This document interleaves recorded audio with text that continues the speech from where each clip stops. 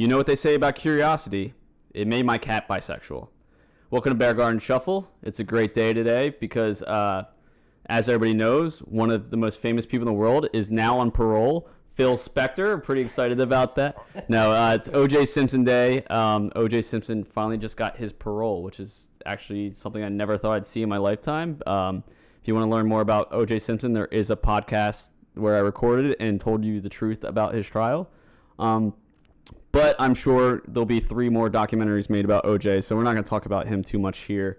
On today's show, I actually want to introduce a good friend of mine. So many of you know my best friend, Tim Johnson, but on today's show, we have James Johnson. Hello. So James actually, if you guys read earlier in the week, I believe, or last week, the article where I talked about my Medicaid story, and if you're looking for context of that, you can check that on my Facebook or Twitter. He's the one who forwarded me the contact, but James is also, in his own right, a musician, and that's why I wanted to have him on the show today so we can kind of rap about our creative endeavors. So James, do you want to give us a little just like bio of your band? Sure. Well, my name is James, but the group that I'm in is called Edgewater Avenue. It is me playing guitar and singing. My partner, music/life partner, I guess, Jen, plays the upright bass, and we write songs together. And then we have a third player who plays the dobro, which is like a slide guitar, and regular guitar as well. And so we are amateur/semi-professional musicians.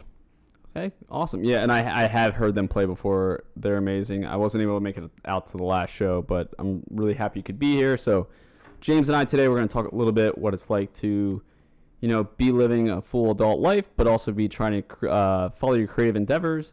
Also, he's going to give us a little bit of a live performance, which will happen later in the show. So I guess I'll just get into it. So I feel like we've known each other for over a decade now. You knew me when I was a young, annoying kid. I remember when we first met each other, we did not like each other. I don't remember when that was. I do not. It's not so much that we didn't like it. It was just like I was a kid and like... You were probably in middle school? I was in middle school. That's when me and Tim had met, and I'd say probably like 7th or 8th grade I probably met you. That sounds about right to me. Yeah. So we've seen each other change a lot over the years, Yes. emotionally and sexually. But I think what caught me off guard is, one day Tim, I always knew was musical. I knew your family was, very encouraging that. I think I've seen Keith play in church bands. I've seen Tim play. Yeah. But to hear that you had a band that kind of took me by surprise. I had no clue James played. I'd been to your house. I saw a piano. I was like, oh, people just had pianos. So I had no idea that you were that serious about it. But when would you say what age did you start really getting serious about it? That's funny. I actually was driving up here in my truck, and on 95 passing the airport, I wonder if he'll ask me when I started playing music, and I had to think about how old I actually was. I think I was 12. My family is now very musical, but at that point, we were not really musical at all. I mean, we enjoyed music, but I never took piano lessons, as like an 8-year-old kid or anything. We were living overseas, and I guess my parents were kind of looking for some sort of activities for us, cultural enrichment sort of things. And someone that they knew through a friend of a friend was a drummer and gave drum lessons. And so my brother Keith and I took drum lessons, and I hated it and actually asked if I could not go back. And my dad said, no, you can't, because we finish, what we say we'll do. You can't just quit this isn't fun anymore. Yeah. And so from there I took about 3 months of drum lessons, something like that. And I've never taken another lesson since then. I started playing pretty much immediately at church, playing music. Yeah. And I played a little bit in college, fool around bands and stuff like that. But most of my musical experience before adulthood was actually playing at religious or church events. Probably the most the largest crowds of people I've ever played to Yeah. were actually at religious events, like 1,500, 2,000 people, Jeez. stuff like that. Yeah, that's a little unnerving when you're like 15 or 16. Yeah, but or you got whatever. the Lord on your side. Yes, but when you have the Lord on your side, there's no stopping you. But I started doing that, and then kind of taught myself how to play different instruments as I went. And when I guess I hit about 16 or so, I'd started teaching myself how to play the guitar. And as soon as I got to kind of a baseline level with that, my mother actually told me, you should sing. And I said, I don't do that because I'm a really awful singer. And she said, well, you know, maybe you have a nice voice. You should try. And since then, I've been singing and playing the guitar, and went through most of my adult life just kind of doing it as a, you know, at church or just kind of a side hobby thing, and attempted kind of writing songs, but never really put much effort into it. And then at one point in my early to mid 30s, I met Jen, who had talked about, and I had been looking for someone kind of like a musical partner to try and say, okay, well, if I can't just do this myself and just think of great ideas and songs in my own head, then I should find somebody else, because I have certain set of skills and maybe somebody else has quippy lines or, you know, like great ideas and that kind of thing. And so we started doing that, and that has kind of taken us to where we're at today. So Yeah, so I mean, it's funny you were saying, like, you know, singing, you're like, I don't have a great voice. I think one of the first things for me that hinted to me like that you were really, really into music is I went to a concert with you, is the Front Bottoms. And okay. It's funny because today I heard a Manchester Orchestra song. I got really upset because I remember we went to that show and Manchester Orchestra was playing like 13-minute songs. Yes. And we were just done with it. But the Front Bottoms, I remember going to that show and going, wow, this guy's voice is terrible, but in such a great way. He really has almost no singing skill to speak. I know, of, but they're really fantastic. It makes it so much fun to sing his songs, though. Yes. But I think that was another thing I was talking to Tim. He's like, that band. I was like, oh, well, who sings this? James sings. I was like, I've never heard James sing this thing. But you're actually a very good singer. I think you don't give yourself enough credit for it. But at the same time, it's a hard thing to give yourself credit for. It is, because it's something, I think it's something that we view as inherently creative. And so we think, I was listening to something on the radio about this the other day where they were talking about robots or computers, I guess, that beat people at chess. Yeah. And they haven't learned, but I mean, they process through millions of possibilities in nanoseconds or whatever, and they come up with something that someone who plays chess would say, oh, well, that's very creative. And they say, well, it's not creative. It's just one of a million different things that they could do, and they decided to do that.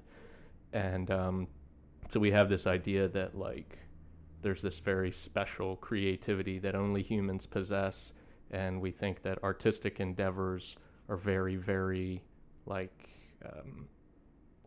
very, very pinpoint, precision creativity that you either have or you don't have. You're either a creative person or you're not. And so it makes it very hard to say, well, I'm a singer.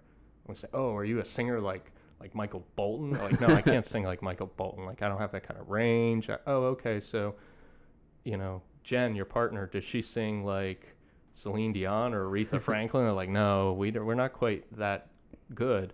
Oh, so you're no good. You're no So good you're at not a singing. singer. So you're not a singer, or you're a bad singer? Like, no, it's just a question of, it doesn't mean your creativity is non-existent just because you don't have some sort of orchestra or operatic level voice. Yeah, and it's one of those things where you do hit a physical limit. Like you said, you can't hit certain ranges. Yeah. You can teach yourself enough, but you're just at some point not going to be Michael Bolton.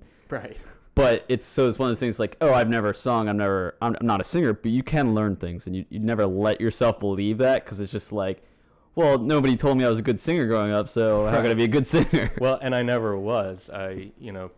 Like when you tell people, oh, you should try singing, like 90% of people or something say, oh, I can't carry a tune. Like, actually you can, you're just not used to listening to your own voice as you sing. Yeah. And recognizing I'm not singing what the person in the radio is singing, and I need to go higher or lower or whatever, but you can't actually teach yourself to do that or take lessons or whatever. And that's kind of a tricky thing because people view musicians and singers as this some sort of like artistic mysticism. Yeah. Like they have something in a bottle that no one else has, when in fact they maybe just work really hard at it. Yeah, it's like when I look at Frank Ocean, it disappeared for like 4 years, but he comes out with an album, like Frank Ocean just shows up. Like he just shows up and amazing things happen. Because he released 2 albums at once, and then he just started releasing like some random songs here and there. Right. And one of the ones he released recently is like one of my favorite songs now. I'm just like, how do you take 4 years to make 2 albums and then just like, well, I'm just gonna make some more now? They're just amazing. It's a pretty difficult thing, having written original music and being in the process and in the place where I'm trying to write more and we're trying to write more. It's difficult to find your way in that, to figure out how exactly that works. Like, I mean, there's all sorts of and it's probably the same in comedy, I would think, but there's all sorts of like here we go, let me move that. There's all sorts of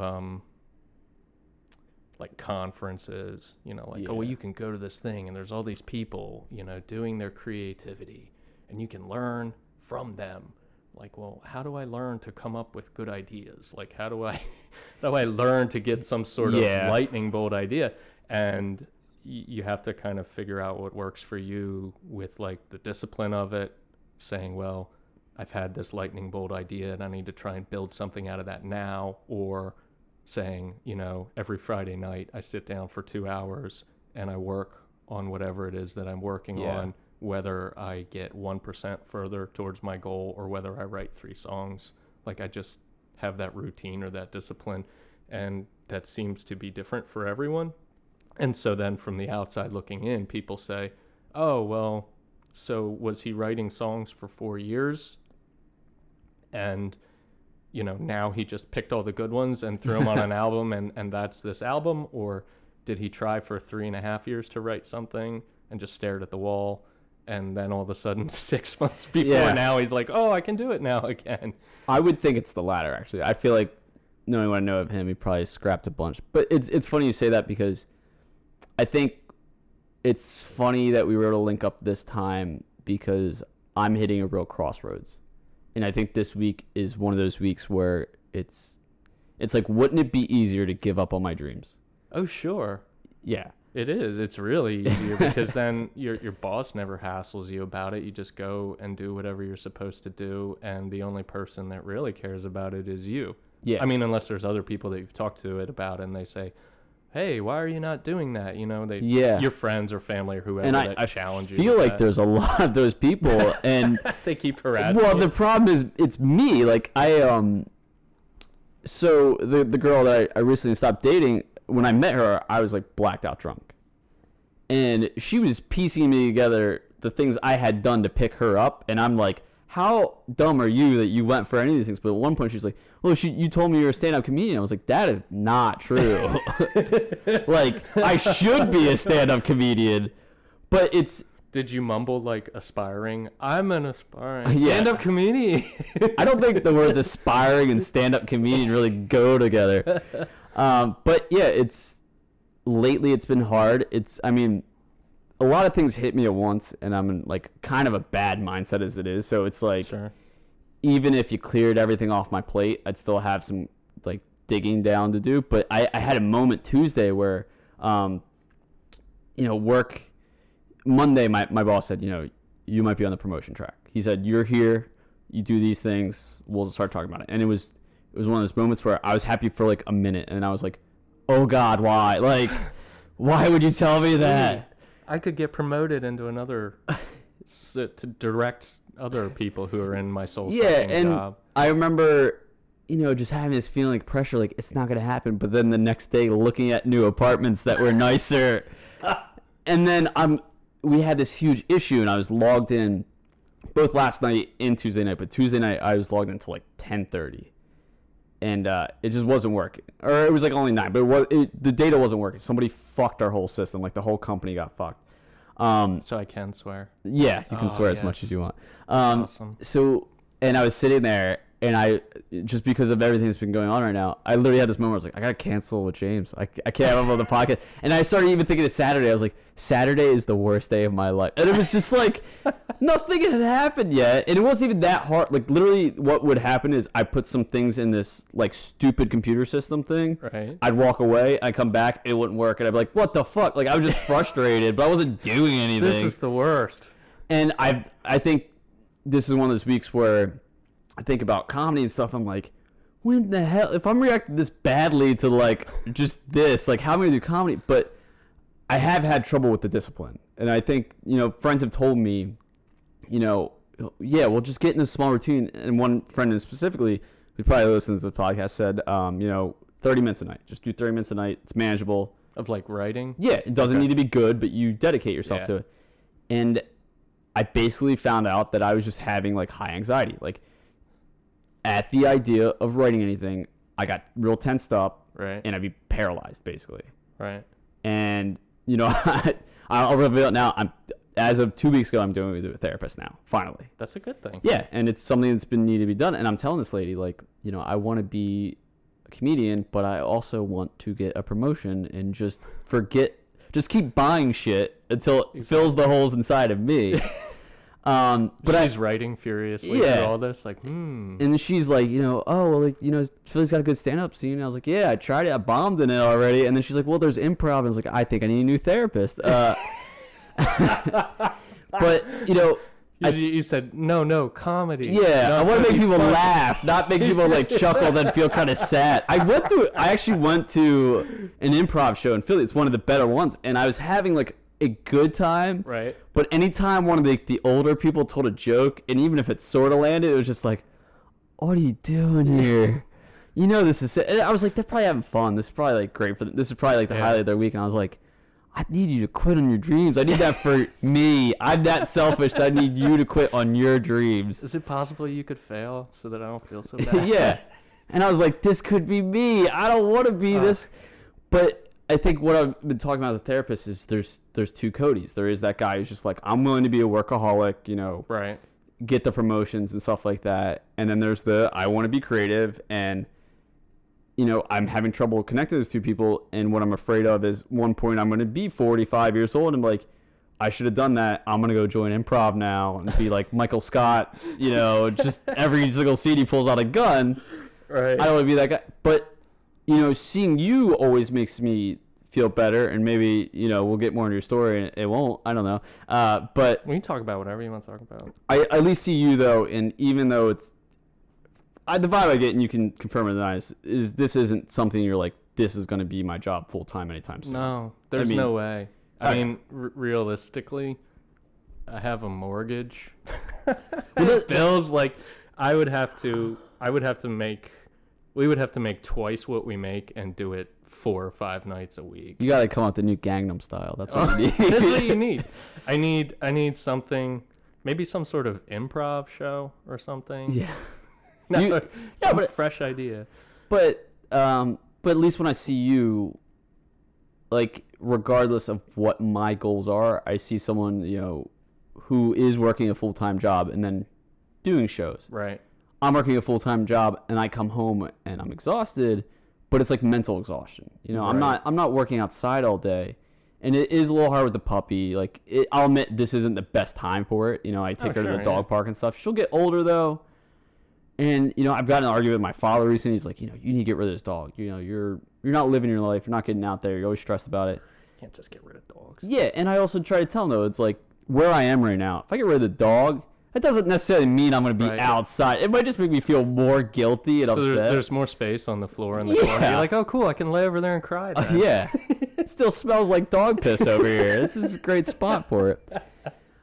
But it's been difficult because I start thinking, I don't want to go back to having like $4 in the bank account too. Yes, that's an awful, awful place to be. Yeah, and if you really, really want to do comedy, what you should do is find somebody who has a very comfortable couch in the middle of Brooklyn and just start doing comedy every night. And I think there was points where I was there, and now I'm like, you either need to do it or there's no going back. And I'm getting closer to that point. Like, my 24th birthday, it's not old, but I had, like, a quarter-life crisis. Like, no, I know. 24 years is a long time. yeah, because especially when I think about comedy, I could have started doing it at 16, and then there's an excuse. Well, you're not gonna let you in anywhere until you're 18. Then you're 18, you're like, well, when I turn 21, I get into bars. And then you turn 21. I'm gonna hit the scene when I'm 21. Yeah, 21. Like, well, let me graduate from college, like, and get a job going a little bit. And then I'm 24, and I'm like,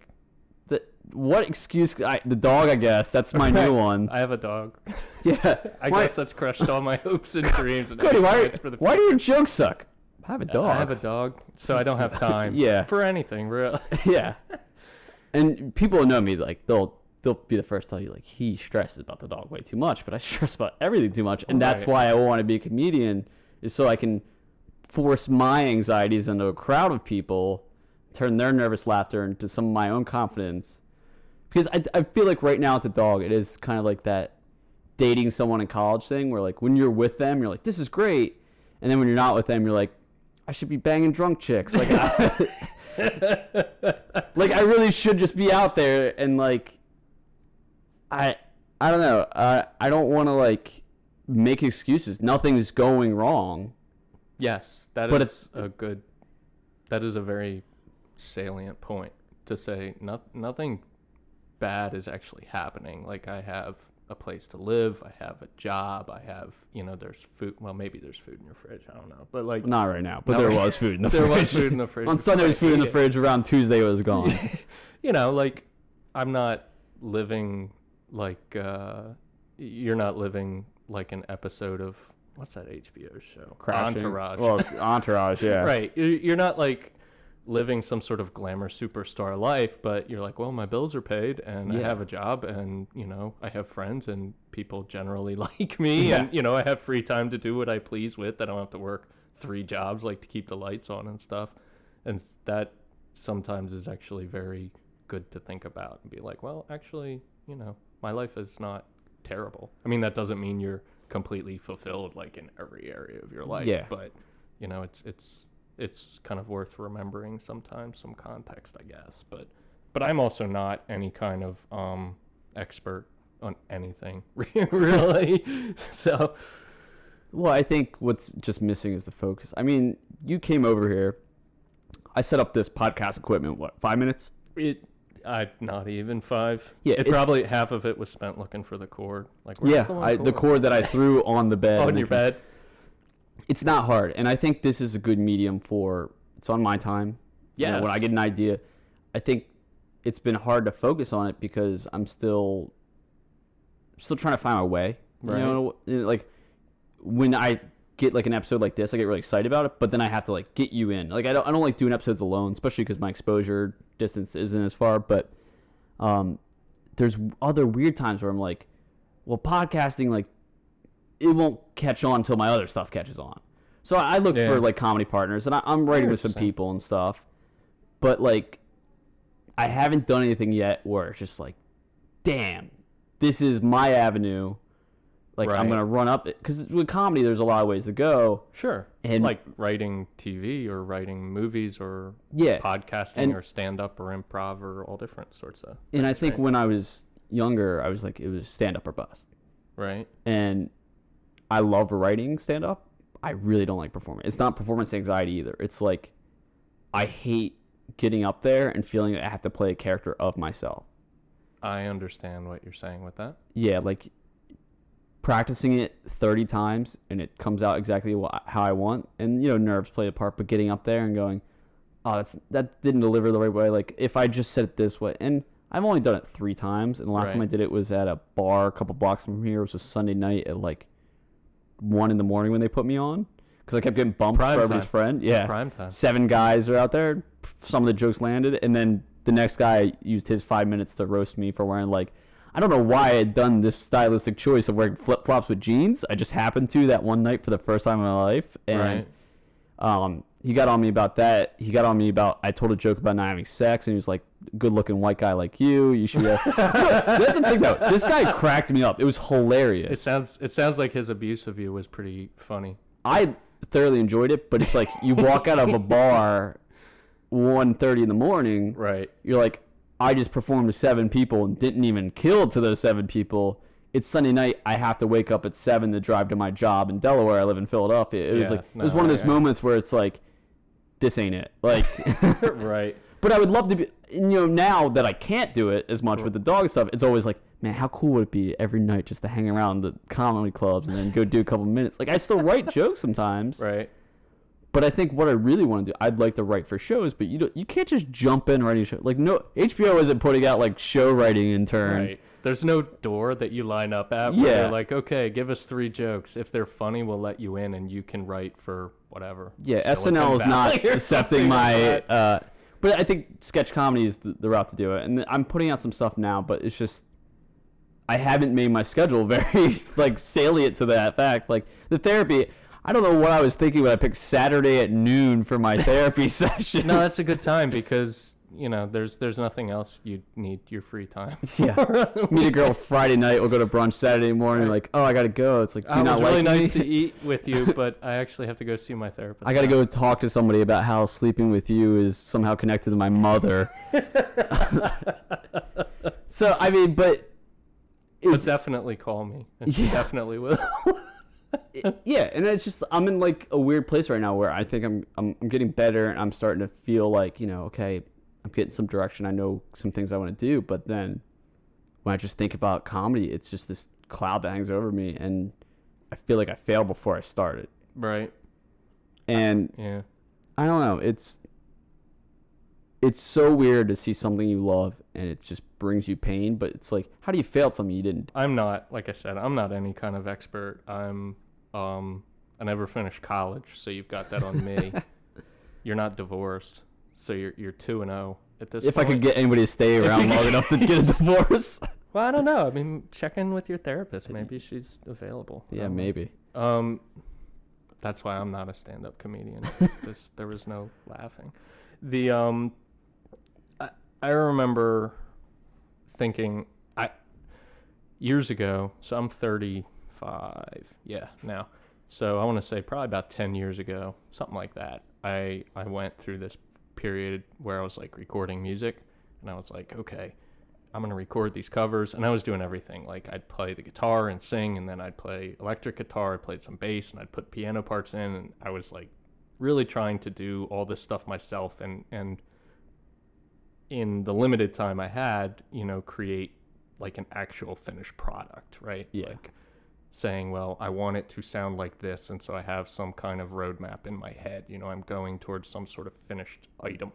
And I wrote some songs, and looking back on them, they weren't actually really all that bad. Like the writer me now would be like, well, it's not finished, but I wouldn't throw it away. But yeah. I literally threw these songs away. Yeah. Like I don't remember the words because they were written down on paper that I ripped up and threw in the trash. And so they're gone forever, essentially. And I got really, really frustrated with that and just didn't do that for a long time. And I remember one of my fears when I said, okay, well, I'm going to start trying to write music, because I had kind of found a style and a genre that I was like, that's what I want to do, because I've always been interested in lots of different types of music. And, it's like, okay, well, what type of music do you play? So, well, everything. I mean, I like you mentioned, the front bottoms. I love that kind of stuff, but I do not play in a rock and roll band. I would love to, but I don't. And so I was very anxious about like, okay, well, I have an idea of what I want to do, but I don't have any ideas. And say, okay, well, now I have an idea, but I don't know if it's any good. And I remember at one point we had written 2 songs, I think. Yeah, 2. And they actually sound much different now than they did back then. I mean, like as you do them over, and music is just by its nature repetitive. I mean, you're doing, even gig by gig, I'm doing this, not in the same order all the time or whatever, but I'm playing the same songs. And so they've changed even now in, just a couple years, they sound different. And in some places, I've substituted words or whatever. But I remember getting ready, we were playing at an open mic night at Argila Yeah. Brewing Company, and I had been going there for years,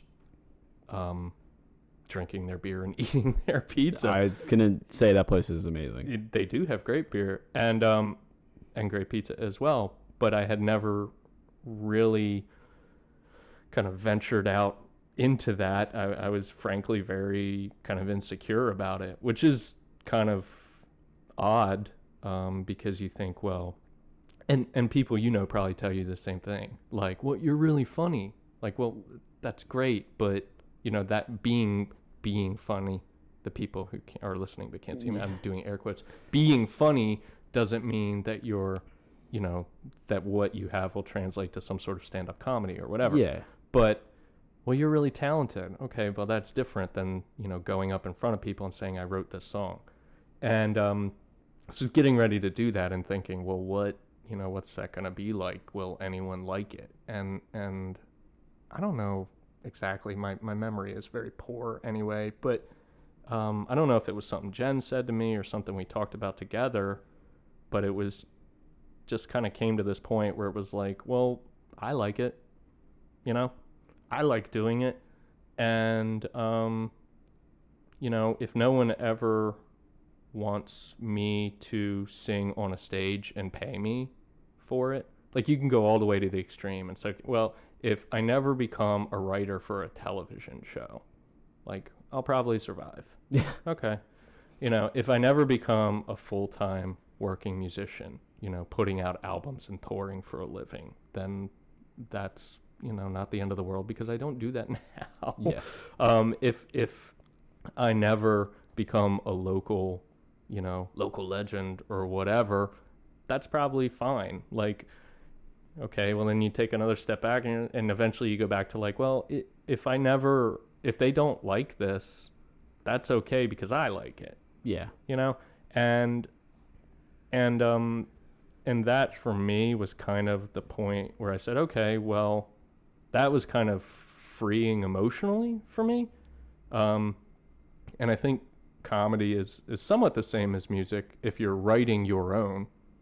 So if you're not just performing on a television show, but if you're actually writing it, you're putting parts of yourself into it. And people inevitably ask you, oh, that shit's real? Yeah. Like that really happened to you? And then you say, well, yeah, some of it. Some of the songs are stories of parts of my life, and some of them are completely made up, and some of them are characters that are not real. Or probably hybrids of the two. Yeah, people that are part me and part some dude I met once or whatever. And I don't know. I remember back to the first time where somebody said, that was really great. I really liked the story of that song. And I was like, oh, okay. Because I had never gone down I thought I had never gone down the artistic side of music, because I thought I'm more like a technician. Yeah. I can play all these different instruments, I can do all these different things, but if somebody said, I remember telling Jen, I can orchestrate an entire program or, write all these different parts for all these different instruments for, an entire set or whatever, and tell everyone what it is they're supposed to do. But if somebody said, we need an original idea, what should we sing about? I'd be like, I don't know. I don't do that kind of thing. But I remember the first time somebody said, I really liked, the story. I really liked the writing. Yeah. And I was like, oh my God, somebody actually connected with what I did. They weren't like, oh, hey, your guitar playing's crazy good. I'm like, I don't really care if anybody thinks, because I'm not really a great guitar player, but like, it doesn't really matter to me if somebody thinks my guitar playing's great.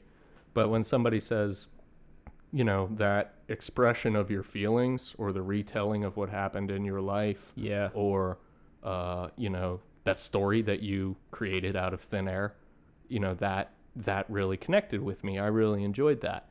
And I just took the one thing and they said they really liked it.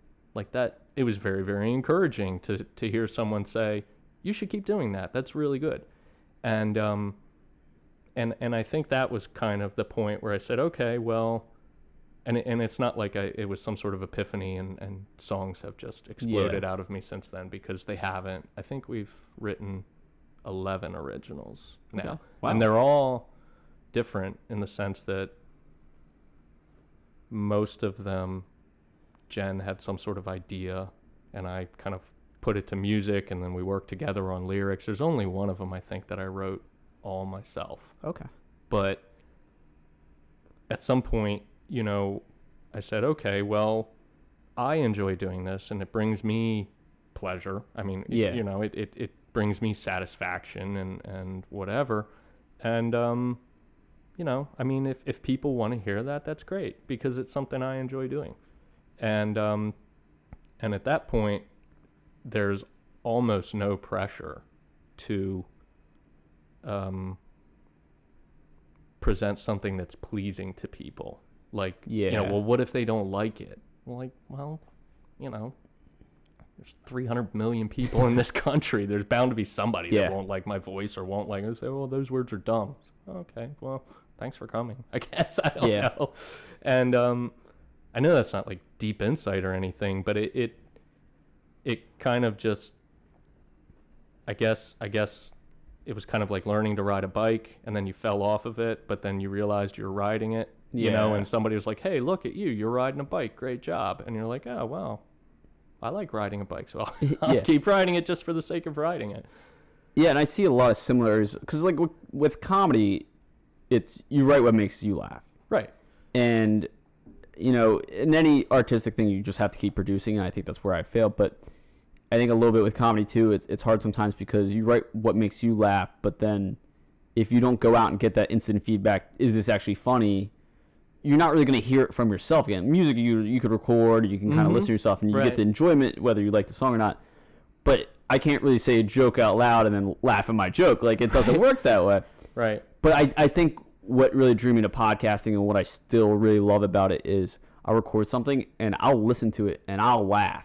Because I kind of black out when I'm doing a show. I don't remember the moment. Right. And then I start laughing at it, and you know, I'm a little bit like you. I feel like I'm always technical with comedy. Like, I'm too much of a student of the game to actually like be outside of the barriers of it. So when I'm like recording and then editing, I like the editing part, even though that's not really the comedy part at all. But I can laugh at my own stuff. And I think where I'm just having these problems now is just I told myself too early on that I needed to be the greatest comedian of all time. And you know what? That's not easy. Right. But then I recorded one of the episodes. I think it's still the most popular episode I have, according to, you know, listens, is the one where it's Escape the Roommate, where I just talk to my old roommates and I literally say, that was fantastic. Why am I a bad roommate? Yeah. People came up to me at my 5-year high school reunion and were telling me about it. People that I was like, you listen to my podcast? Why? 5-year high school reunions exist? Yeah, I mean, we went to a smaller school, so it was like, you know, a friend of mine put it together, and it was actually really fun. I'm glad he did. At first, I was kind of like that, but I was glad he did it.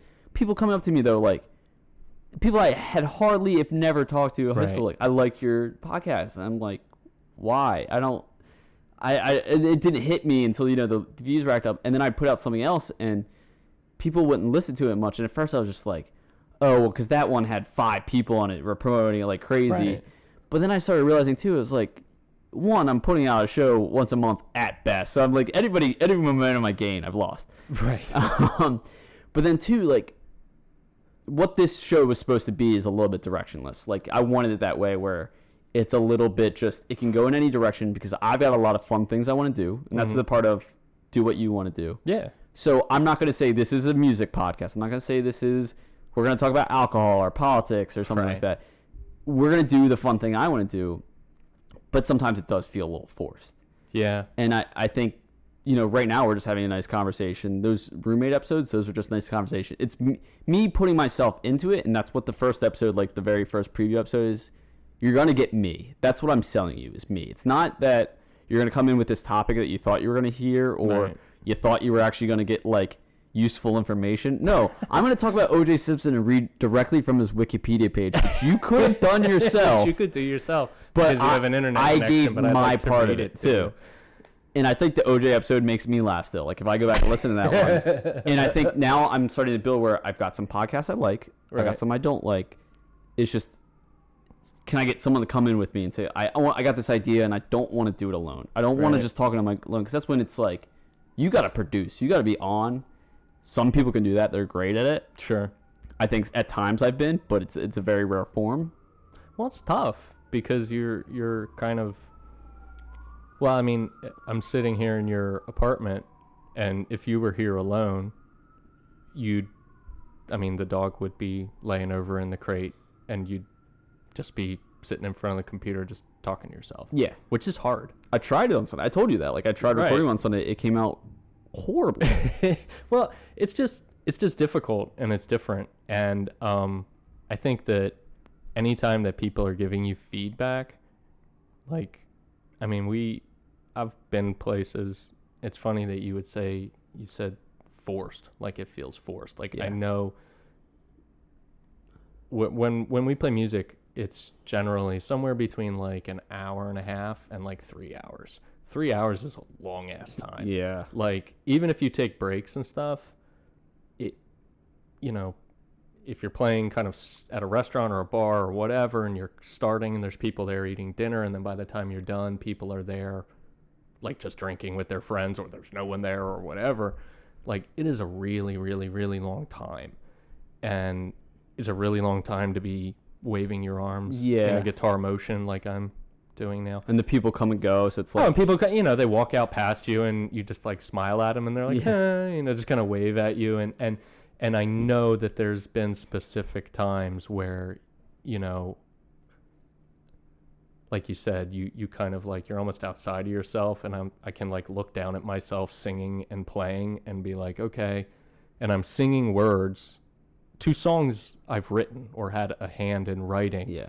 And I'm kind of like looking around the room. I check the clock, to like see what time, and I'm like, oh, thank Christ, only 40 minutes left to go. Like, man, this is getting long, oh, we're almost there. And then I'm like, it's 9:45. That's great. So 2-3 more songs and we're done, Yeah.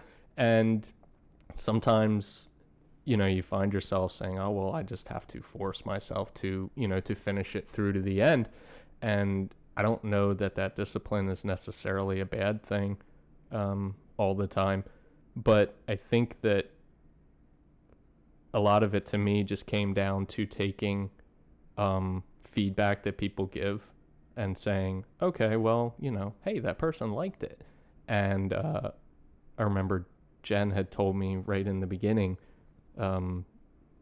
something to the effect, I'm paraphrasing, something to the effect of, you play the same show for 3 people or 300 people, that you should have energy and enjoy what you're doing and all that kind of thing.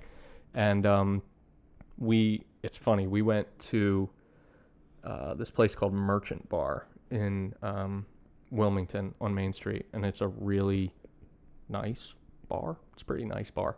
And I was having dinner with my 2 brothers and my dad when they were in town, and I ran into this guy who I had met through a friend of a friend who had booked us for a show at this bar kind of out of the back of Trolley Square, right next to Galluccio's. It's called Halligan Bar. Okay. So we went and we played for 3 hours that night, and we made $32. Woo! Which, there's 3 of us, so it didn't make any difference. Do the math. That's still $45 each, ladies and gentlemen. Yeah. Oh my God. There was nobody there. I mean, we did this guy a favor because they're trying to put music in at this bar, and they didn't have a sound system either. And so we schlepped all our shit out there. Yeah. And I spent, 40 minutes plugging things in and putting speakers on stands and all this stuff. And the people that were there was the guy that booked us to do the show and his friends who he literally bought pizza for, like, so that they could stay there and eat and keep drinking so that there was people there. Yeah.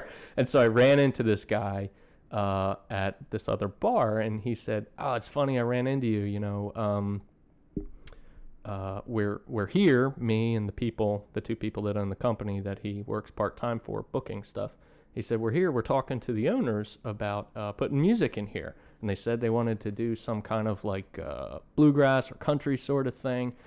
And I said, oh man, I know just the group. We just heard these guys and they're great. They got lots of energy. They play really great originals. They have these covers that are kind of a little left of center. They're either different than the songs were originally made, or they're kind of obscure ones that most people don't know. and they're really great. They'll fit really well. And he's like, it's so weird because you're here. And I was, he turns around and points and said, I was literally just talking to these people about you. And I said, oh yeah, well, just let me know what date. And so I like wrote it on my hand or something. And I said, yeah, just send me an email. We'd love to do it. And so we played the first time that they had live music there, and it was bananas. The place was packed, and there was people all over, and it was super, super fulfilling. And for us, we don't have a drummer, and so it's not a rock band per se. But when the energy is really high, it's, you're like, wow, look at those people. There's just a couple of instruments, and they're ripping through these songs. It's almost, we try and shoot for like not punk music, but almost like a punk energy to it. It's just almost frantic kind of energy that makes people pay attention, and it makes it more fun. It makes it enjoyable, and at least for me, for what we do. And so we had this first night there, and it was great. And we made, I keep saying we made, to clarify, we do not do it for the money. It's that would be an awful reason to do it. I'm lucky enough, and you're lucky enough. A lot of people are lucky enough that we have like full-time jobs. Yeah. And like you said, that presents challenges, but with your time, and you're tired at the end of the day because I've been using my brain all day. Yeah. Well, some people don't think I use my brain all day, but I've been working all day, and then to go do something like this and to try and be kind of your most aware, your most the most energy, to be on at 9:35 or 10 o'clock at night, like after you've worked for 9 hours or something. That's really difficult. But for us, music out is, you generally, most bars, part of the deal is you drink for free. So we go out, we do something we enjoy together. It's a shared hobby, playing songs that we enjoy or playing songs that we wrote that we feel strongly about, presenting your art to people. And if we make a little money, it's great. And we usually spend it on like Chinese food on the way home or whatever. Yeah, but you just earned it. You get a little... you say, hey, look at that. We made some cash. Yeah. Cool. Had a couple beers, hung out together, made some cash, had a nice time. And so we went back there because they send me an email. He says, oh man, they loved you. This was great. You want to come back? Yeah, we want to come back. So we go back there, and it was just the other night, last week, Thursday, I think it was. It was like 1,000 degrees. Yeah, I couldn't. It was so hot. I couldn't make it to the show. I think Amy and Taylor did that, right? Yeah, Amy and Taylor did, which was fantastic because when Amy and Taylor walked in, there was one singular person who had just walked in and had just come back from smoking a cigarette. They came in, they ordered a rum and Coke, and they were like, we don't have Bacardi here. And she was like, whatever brown liquor works. And I was like, and so we're about ready to start at 8 o'clock, and there's literally not a single person in the place. And I said, well, we'll never get to the end if we don't start at the beginning. We might as well just play the first song and let's go. And it was dead as a doornail the entire night. There was just nobody there. There's a couple people that wandered in, and they got drunk, and then they were like, you're great. And I was like, yeah, that's nice, but cool. I'd rather have it be 30 people who just said, oh, that was okay. Yeah. But like at some point there's just varying degrees of success, like you'd mentioned, well, I went and I did the stand up and it just bombed.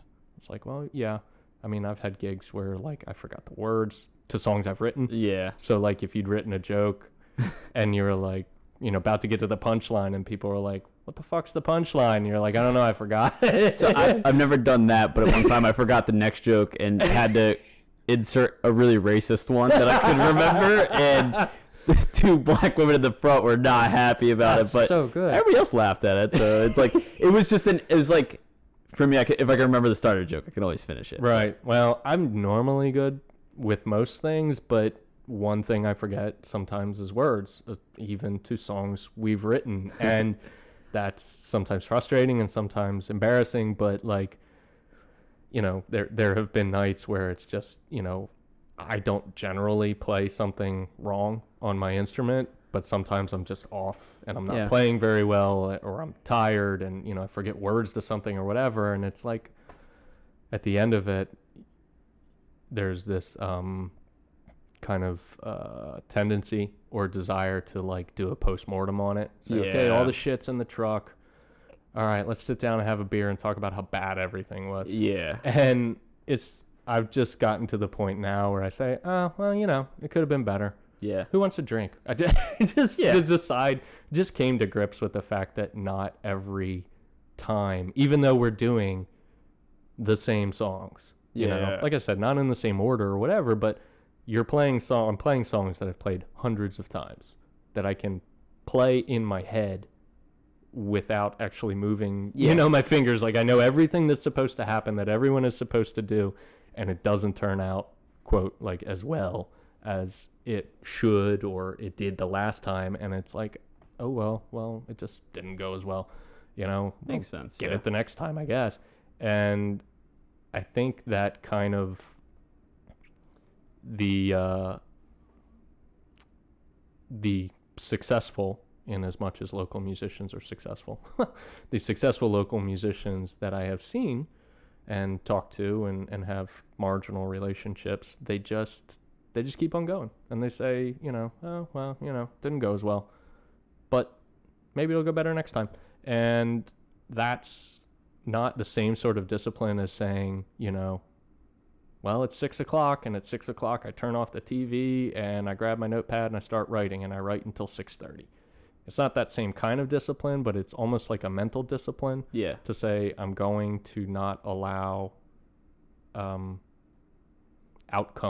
perceived outcomes. And, we filter the outcomes through, I'm tired because I've been working too much, or, I'm bummed out because I had a fight with my girlfriend, or I broke up, or whatever, like all this shit that you have going on. Like, oh, well, that kind of colors our perceptions of the outcome anyway. And it's almost like a mental discipline to say, I'm not going to judge the outcome on some sort of, rating system, or on a scale of 1 to 100, or what, like, well, how good were we tonight? Well, like an 85. Like, well, we've done in the 90s before. We really should do better. Yeah. It's like, that's just a fool's errand. You'll just end up hurting your head and and then it just makes it no fun. Yeah. Like, we got to the point where I do it because it's fun, because it's something I enjoy, because I like sharing the art that we've created or want to share with people. And that's just, something where that's, I don't say, oh, I don't give a shit if people don't like it or not, because like you said, with comedy, like, it's great that you laugh at it, but like, people generally think it's funny if they laugh at him. Like, no one's gonna be like, that guy looks like he's having a great time, he must be funny. Yeah, I can get bombs before I go on the stage. Yeah, go bombs. Yeah, just talk to yourself and make yourself laugh, and people are like, what the hell is that guy doing? Yeah. But to just try not to look at it as like a linear, I don't know what it would be, statistical outcome. Yeah. No, I got you. So I guess this will be my last question before. Oh Christ, I've talked for a long time. Nah, it's just getting a little hot in here. Got to record without the AC on. I guess we'll just have to take our clothes off. Yeah. I've done that on the podcast before. It's been done. So I guess when I was talking about, there's two versions of me. Do you feel that harmony between those two James, or do you have like music James and, day-to-day James? It's funny. I have a tendency to close my eyes when I sing, right? So I've been told by multiple people, hey, open your eyes, right? Smile for the camera. Right.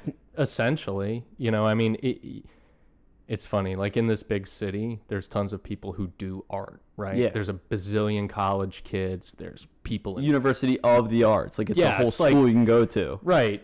There's all these people who do art and perform. I work at an advertising agency. It's like people's job right around me. Right. But your doing of art, some people will say that it matters. I would argue that it doesn't matter if no one is watching. Like, if you're in a performance art and you're performing except no one cares, then you should maybe look at what it is that you're doing to maybe make people want to watch or listen or whatever. And so I say, okay, I need to start. Yeah, I get that. Okay, so I'll try and open my eyes. oh, well, you need to smile more. I said, well, yeah, I mean, you see it right now when I talk to people, I usually look like up and away to the left. And so that's not necessarily engaging all the time. Yeah. You know, to say, oh, wow, look at this great band. That guy's got his eyes closed and he's like staring at the floor and singing to the ground or something. Bob I don't know. Dylan up here with his glasses on. Yeah. And somewhere in between that and this like Bono thing where I'm like, hey, you know, like pointing at people and shit. They're like, no, that doesn't stop invading people's space. You're here to play music and please people, not like get all up in their face. But somewhere in the middle, there's like a stage persona, and it is different than me at home. I would say it's different than me at work, which is also different than me at home. But that doesn't make it not me. I've just, I think, accepted that in certain facets of my life, certain parts of my personality come out. I try to be. Jen will probably say I'm not very funny on stage, but I try to be funny and kind of like gregarious on stage and make little quips that kind of make people chuckle or whatever, because nobody wants to go somewhere to have a couple drinks with their friends and there's some dude talking about, you know, the extinction of whales and, you know, where are all the bees going and all this stuff. Or alternatively, just be a jukebox who just plays. Right. You know, one song after the other, just, you know, like, is that a radio? Or when are they stopping? Yeah.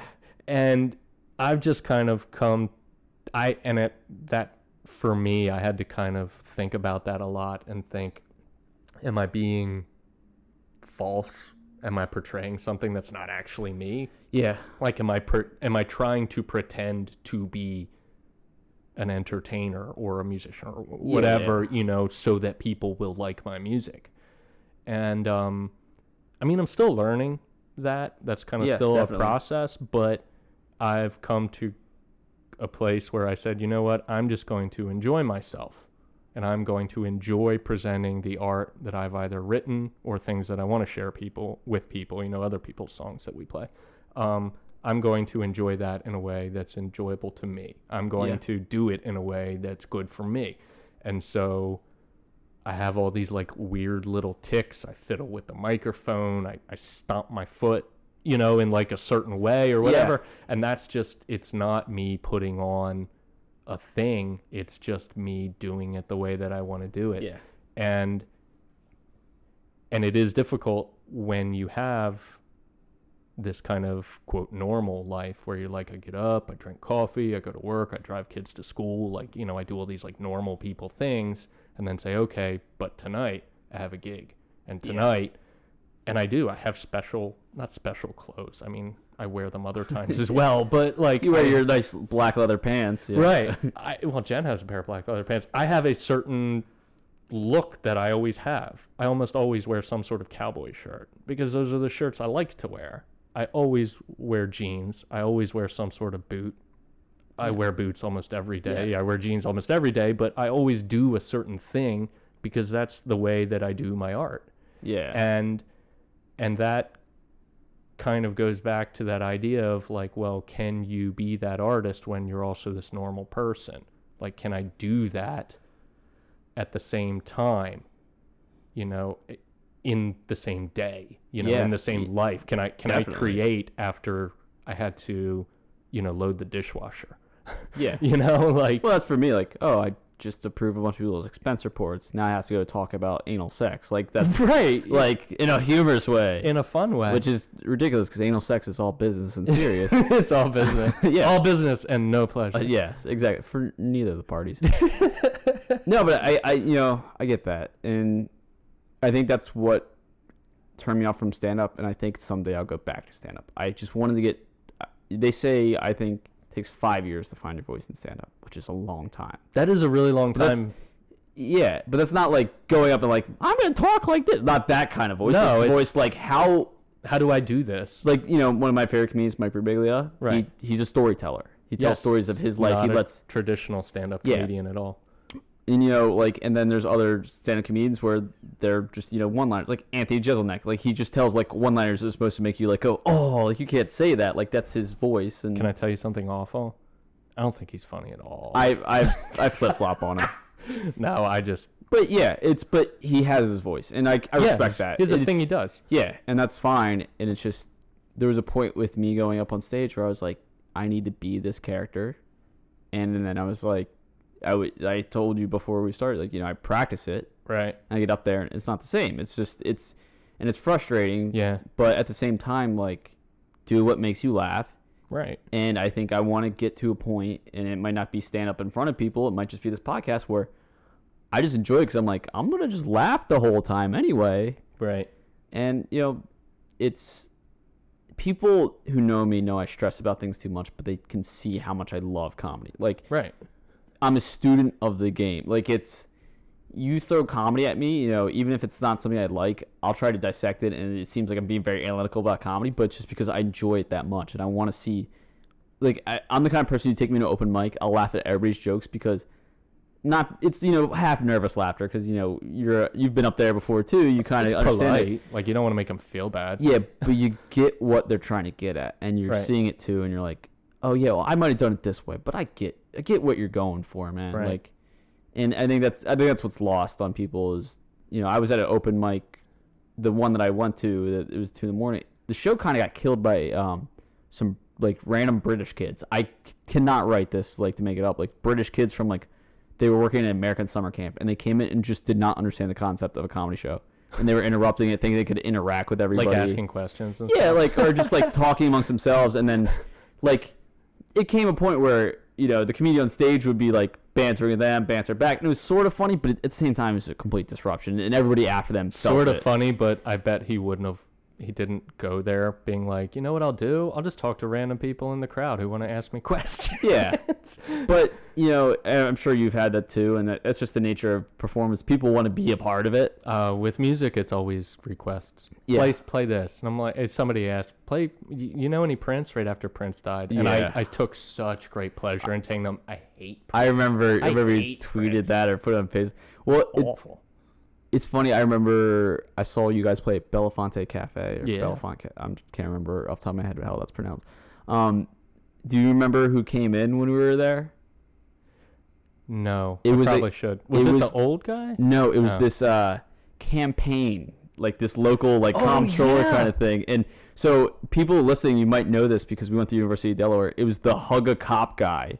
He was running for some local office. Right. I remember that. And one of his campaign people was smashed. Yes. And she was I do a remember mess. that. She was incredibly drunk. And she kept coming up to you guys, and she kept trying to like hug Jen while she was Yes. playing, and She was she pretty was requesting like fantastic. Blondie or something like that. It was a mess. But like, she thought that show was for her. Yes. she was enjoying herself, yes. Yeah, but we were just watching, and I'm like, oh no.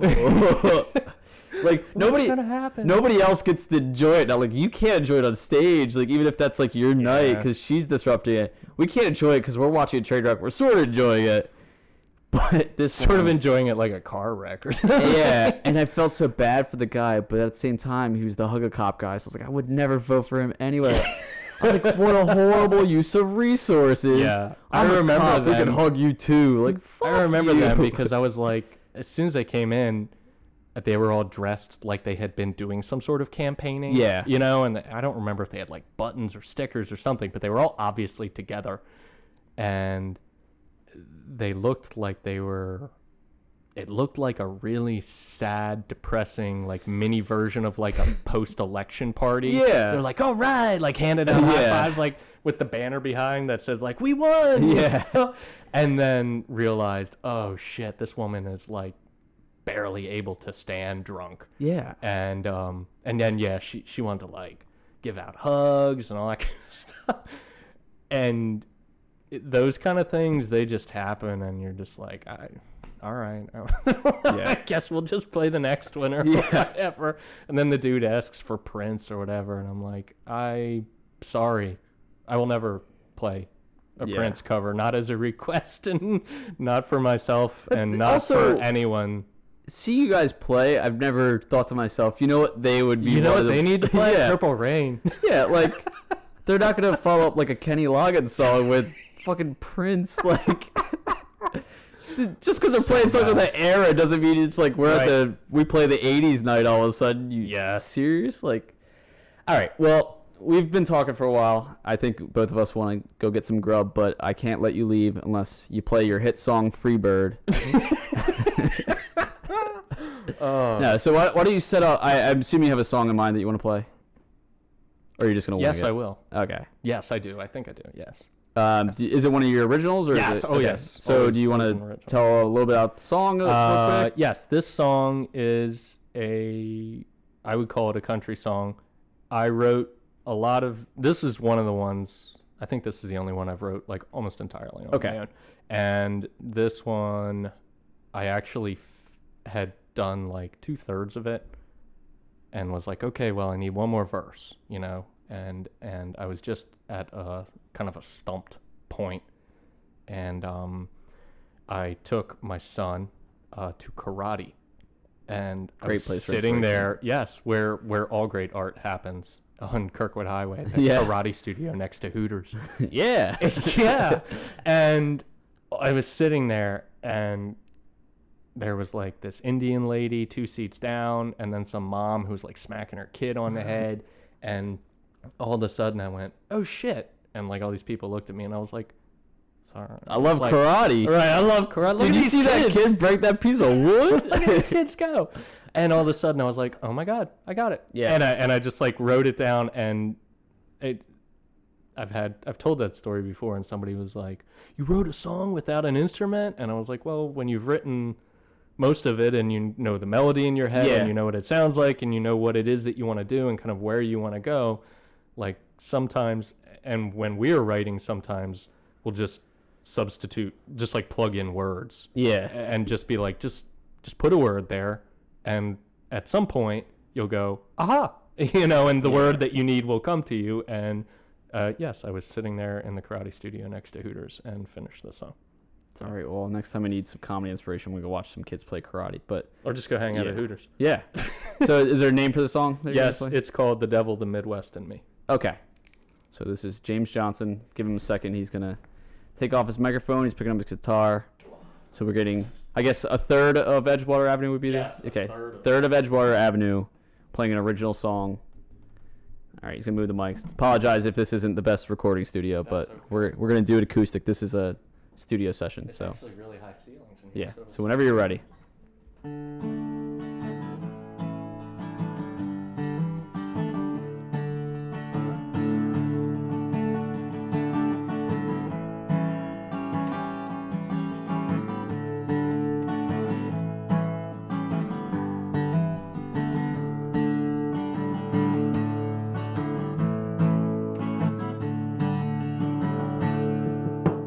Started off in Houston and headed home to St. Paul. This lonely, dusty road is all I've known.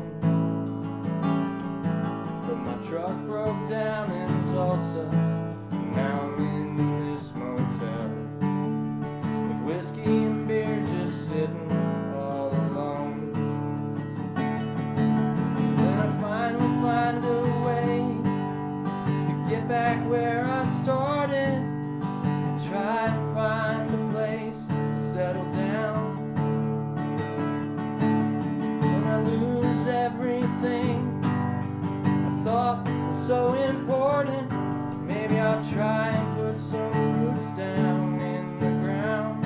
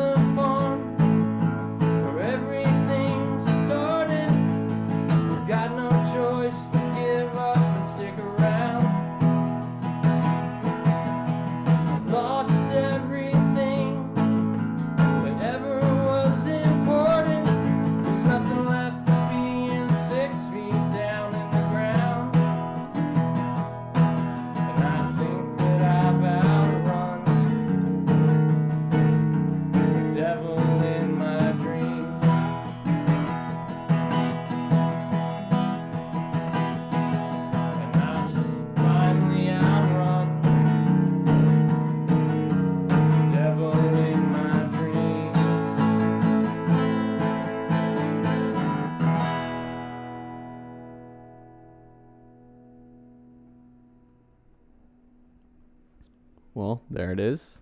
There Played to an audience of me and a dog, so it's not your smallest apparently, but not but by any stretch. I really like that song. I'm not sure if I've heard that one, but I hope it picked up well on the mics. I'm not sure. This isn't a recording studio or by any means, but no, that was really great, and I encourage anybody who lives in the Delaware area. I mean, I think you guys mostly have only been playing like Wilmington area as of now. Mostly.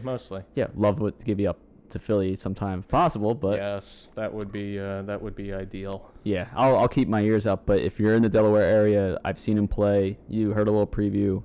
Great band, Edgewater Avenue. You got a third of that trio, but I really enjoy it. So James, before we go, do you have any upcoming shows you want to plug or anything like that, or plugs. maybe CDs? Yeah, plugs. CDs and plugs. You can find us on Facebook. If you go to Facebook, www.facebook.com. Well, you forgot HTTP. Right, HTTP. HTTP:// yeah, Edgewater Avenue on Facebook. That's EDGE Water Avenue. If you can't spell avenue, I look at you spell edge, and then you're like, wait a second. I don't want someone who can't spell edge to come. Edgewater Avenue on Facebook. There's a link there to our Bandcamp page that has all our recordings on there, most of the songs that we've written, and there's information on there. The next show that we're playing will be actually on Saturday at the Newark Food and Brew Festival downtown in Newark. We're the main opener for the Susquehanna Floods right at Academy in Maine at 3:30 p.m. on Saturday. I think next week, we're playing at Argila. And then after that, I think our next gig is going to be August at the Bellefonte Cafe. But all that stuff gets listed on the Facebook page, and you can find it on there. That's great, because there's a good chance I don't get around to editing it till after the first show. I actually thought about that. I was like, he's going to ask when the next show is, and I'm going to be like, it's 3 days before you actually heard this. Yeah, but check them out on Facebook. They're doing shows all the time. So if you're listening, a year from now, maybe when I get really famous and people want to listen to the crap that I put out before. No, that'll be outdated, but these guys won't stop playing, so definitely check them out. One of my favorite local bands, not even just because I know someone in the band, but, you can consider me a groupie. We're going to get it on a little bit later. Oh, yeah. But, yeah, so thanks for listening, everybody. Check out Edgewater Avenue on Facebook, and keep listening to Bear Garden Shuffle. Thank you.